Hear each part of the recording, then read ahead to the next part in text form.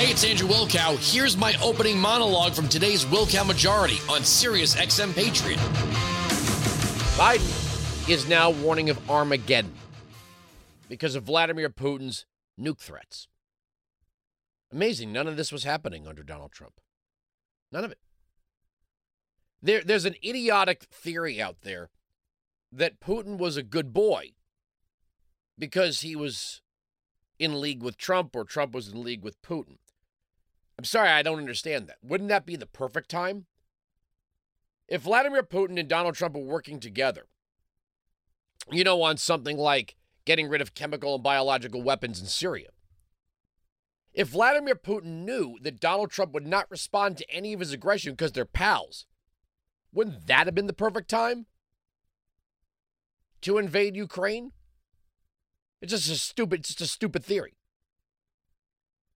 That this is only happening because Joe Biden's so tough. Raphael Warnock is out there calling allegations against Herschel Walker disturbing. Allegedly paying for an abortion versus actually beating your wife. And the media blue checks are all out there pounding Herschel Walker for allegedly paying for an abortion and completely ignoring that John Fetterman held an unarmed black jogger at gunpoint. Nothing to see here, right? We're going to continue on talking about this foolish clip of audio of Ketanji Brown Jackson claiming that the 13th, 14th, and 15th Amendment do not create a more racially blind America, but one with one eye open. And you're supposed to believe now that under equal protection, congressional districts are to be drawn to give race groups a majority-minority district. That representatives are chosen to represent races, not the interest of the district as a whole, which is also every warning about Ketanji Brown Jackson, yada, yada, yada, you don't want black women, yada, yada, yada. I think an overwhelming number of conservatives would have been very happy with Janice Rogers Brown, a black woman. But we realize this woman is not anything more than a left-wing hack. We're going to get into this issue of the cost of transgender surgeries, which is going to become a billion-dollar industry going forward. And the American Medical Association is apparently pushing the DOJ to crack down on speech related to alternative therapies because it's cut it off and cut it off now. The border is wide open. Crime in the cities is going up, up, up. Inflation is still with us, and gas prices are rising. All 32 days before a midterm election, where Nancy Pelosi actually thinks Democrats are going to hold Congress.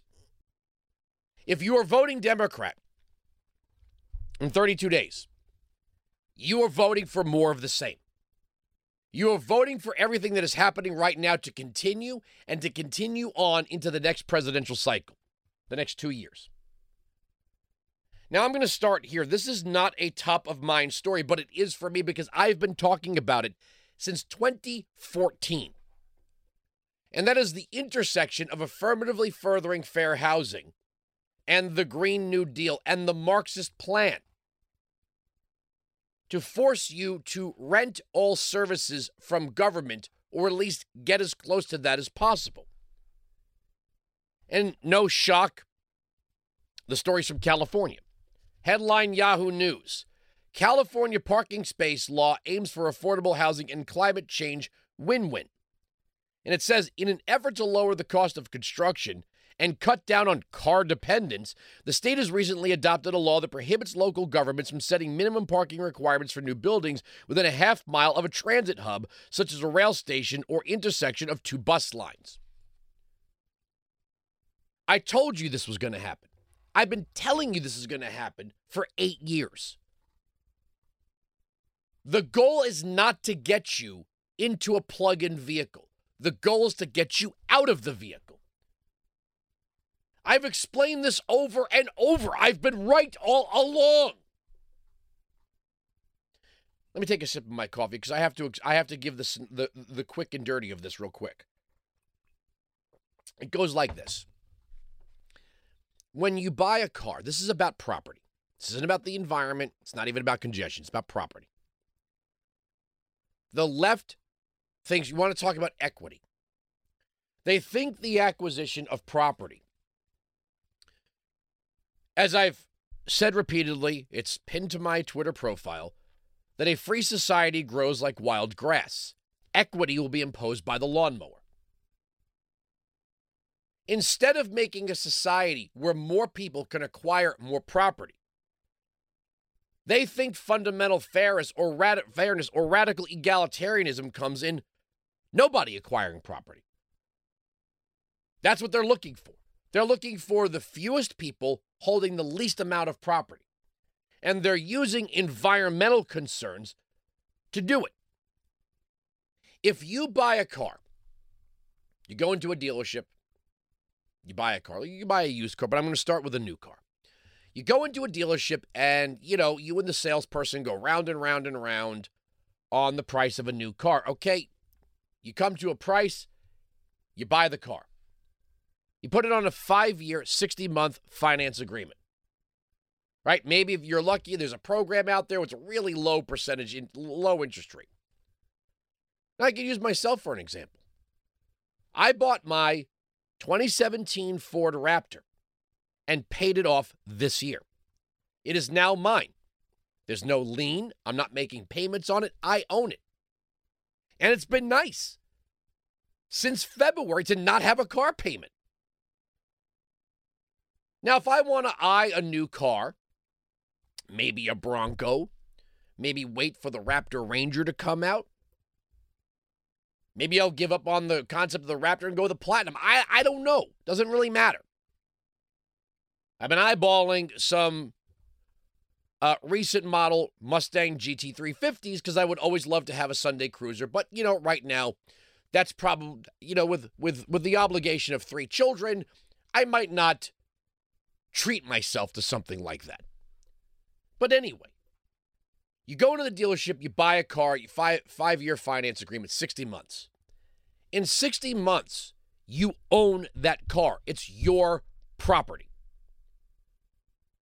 You can trade it in for a new car.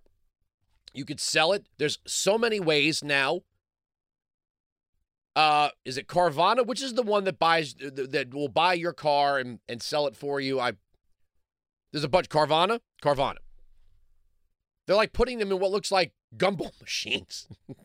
It's like vending machines. Yeah, they're vending machine cars.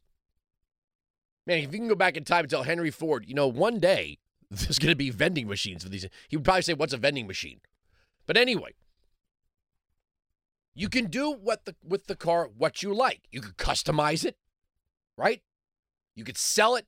You can give it to a family member. Some people keep a spare car for whatever. There's a whole laundry list of things you could do with it. At the end, it's yours. But if you are forced out of your car by regulation, and now you've got to buy a rail pass or a bus pass or Metro Pass or whatever it is, and maybe that's convenient. Maybe you have both. Maybe you have a car for when you feel like going to travel or feel like going grocery shopping at 2 o'clock in the morning or whatever it is. But maybe it's convenient to get to work or to school or whatever using government-run transportation. If you buy a Metro Pass, a rail pass, a bus pass, a government transport pass, every month for 60 months, at the end of that 60 months, what do you have? What do you have? You have nothing. You own nothing. You've acquired nothing. You've borrowed something from the government. The government owns it. It's theirs. You pay for it. They own it. Isn't that amazing how that works? Quote, housing solutions are also climate solutions, said California Governor Gavin Newsom, a Democrat, after signing the law on September 23rd. Reducing housing costs for everyday Californians and reducing emissions from cars, that's what we call a win-win. Before the new law went into effect, Zoning in most California cities required developers to build parking spaces for new units. Those costs, in turn, were passed on to the home buyer and the renter. A 2017 study from professors, here we go, academics involved, of course, at Santa Clara University and UCLA found that an apartment came with a parking garage space added approximately $1,700 to the annual rent. In 2018, after Minneapolis eliminated mandatory parking minimums, the American Planning Association, doesn't that sound ominous? A professional association of urban planners reported that new studio apartments in areas of Minneapolis where they typically had gone for $1,200 a month dropped to less than $1,000 a month. Now, if you want to say that there shouldn't be a direct correlation between the number of units and the number of parking spaces, well, the market should determine that. Right? You shouldn't be obligated to pay for a parking spot you're not going to use. You know, the first 2 floors of an apartment building could be parking or underground parking, and if you want one, you lease it. If not, all right. Then it says, without considering the possibility that some new residents or customers will walk or take the bus has led to large parking lots and multi-car garages, many of which are often mostly empty. Okay, fine. I accept that. I accept that if somebody doesn't have a car, doesn't want a car, doesn't need a car, they shouldn't be forced to pay for a parking spot. But also, if that's what the building is offering, you can take it or you can leave it. Now, if you want to say, well, shouldn't buildings be free to say maybe it's 50% of the units? There'll be, the number of parking spots will equate to 50% of the units. Sure, whatever. Developers are not stupid people. They do demographic research. They can look around at the data and say, well, you know what? It looks like we're wasting our money constructing a 1-for-1 unit for parking space ratio. Maybe we'll make it 2 units for every 1 spot or 3 units. That should be up to the developer and the local government. Providing ample parking makes it easier to drive. There's the problem. Contributing to auto dependence. According to many urban planners and professors of urban planning, see how this is? Doesn't really matter what you want or what you need. The planners are planning. They're deciding for you. The average American drives 16,000 miles every year, the most of any major economy. Transportation is the largest source in the U.S. of the greenhouse gas emissions that are causing climate change. In other words, we're not talking, it's the science is over, according to them. There's no alternative. No one's allowed to say anything, and nobody F's with Joe Biden. And it's one of the reasons why the United States has the highest per capita emissions in the world. Merely eliminating parking requirements won't be enough to make every Californian go car-free, not by a long shot. Apart from the handful of neighborhoods in a few of the state's largest cities, the mass transit options aren't necessarily available or convenient enough. But who cares? Then we'll just tax you until we bring high-speed rail to every hole and corner of America. Meaning, if you live someplace where people don't want high-speed rail, they don't want the cost, they don't want the view of it, they're going to get it, whether they like it or not. Some more progressive California cities, including Los Angeles, dangle exemptions from parking requirements as an inducement for developers in exchange for building affordable housing or public amenities, such as daycare centers, causing quiet reluctance to back the bill from local officials. Even more progressive activists and professional planners oppose the bill unless their demand for amendments that would allow local governments to let developers build taller buildings with less parking in exchange for inducing affordable housing was met. It wasn't. So in other words, they want to densify the population even more and just by the sheer force of population growth, get people out of their cars. Although the bill was sponsored by Democrats, it passed with the support of a number of Republicans and conservative policy intellectuals who spoke up on its behalf. Well, who the hell are these people? Have they just fallen into the trap? It's a trap. If it were up to the Democrats, they would limit the amount you could sell your home for. If it were up to the Democrats, you'd be renting your home from government. If it were up to the everything would run like government-run education. You pay for it, they own it, they control it. And that's exactly how single-payer health care works. But they're using this environmental argument to say, we are going to restrict your movements. We are going to tell you what kind of home you're going to have, and we're going to tell you where you go, when you go, and how you get there. This is a restriction on the freedom of movement. Unless you got a Wonkavator, the elevator goes up and down.